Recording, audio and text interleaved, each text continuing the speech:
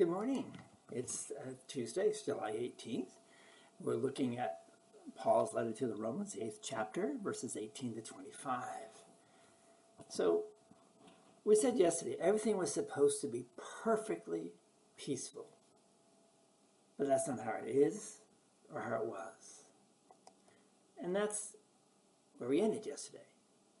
And so, why is it not peaceful? Well, I think there are horrific tornadoes.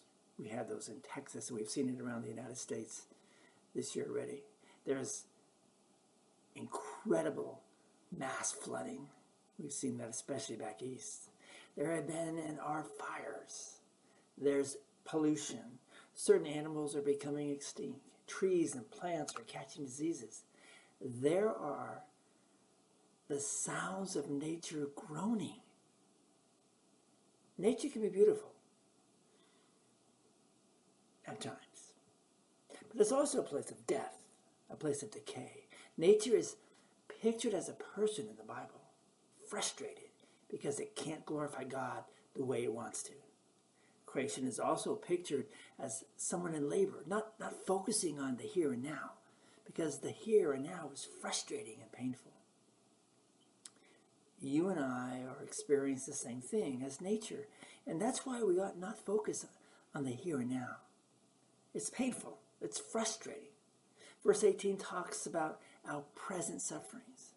Verse 23 talks about how just as the world is groaning in labor, not only so, but we ourselves who have the first fruits of the spirits groan inwardly. Just as the world is experiencing fires and floods and droughts, so also you and I experience problems in this life.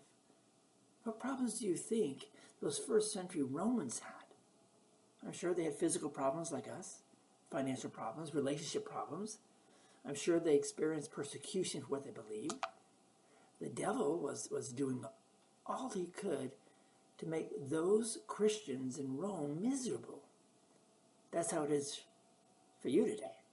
The devil doesn't want Christianity to be enjoyable for you and for me. So what does he do? He brings things into our lives that you really or I don't want. Things like financial problems, health problems, problems at work or at home. Maybe you even experience some tension, some persecution in your life because you are a Christian. Maybe the devil will torment you with guilt as he reminds you of all the different ways you failed to live your faith. These are the present sufferings talked about in the Bible. You and I need to try not to get caught up in the here and now.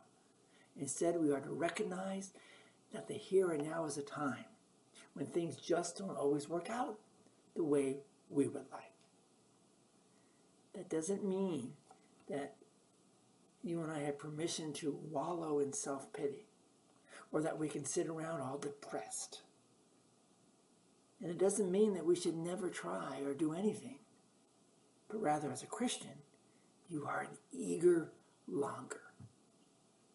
Let's pray. Gracious Heavenly Father, we thank you for being there for us. And even when our world seems to be decaying and dying, you're still there, lifting us up. Help me to lift others up in you. In Jesus' name, amen.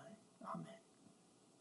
So, what's an eager longer? Check out verse 19. And that's where we will begin tomorrow. Go in peace. Serve the Lord. God's blessing to you all. We'll see you tomorrow.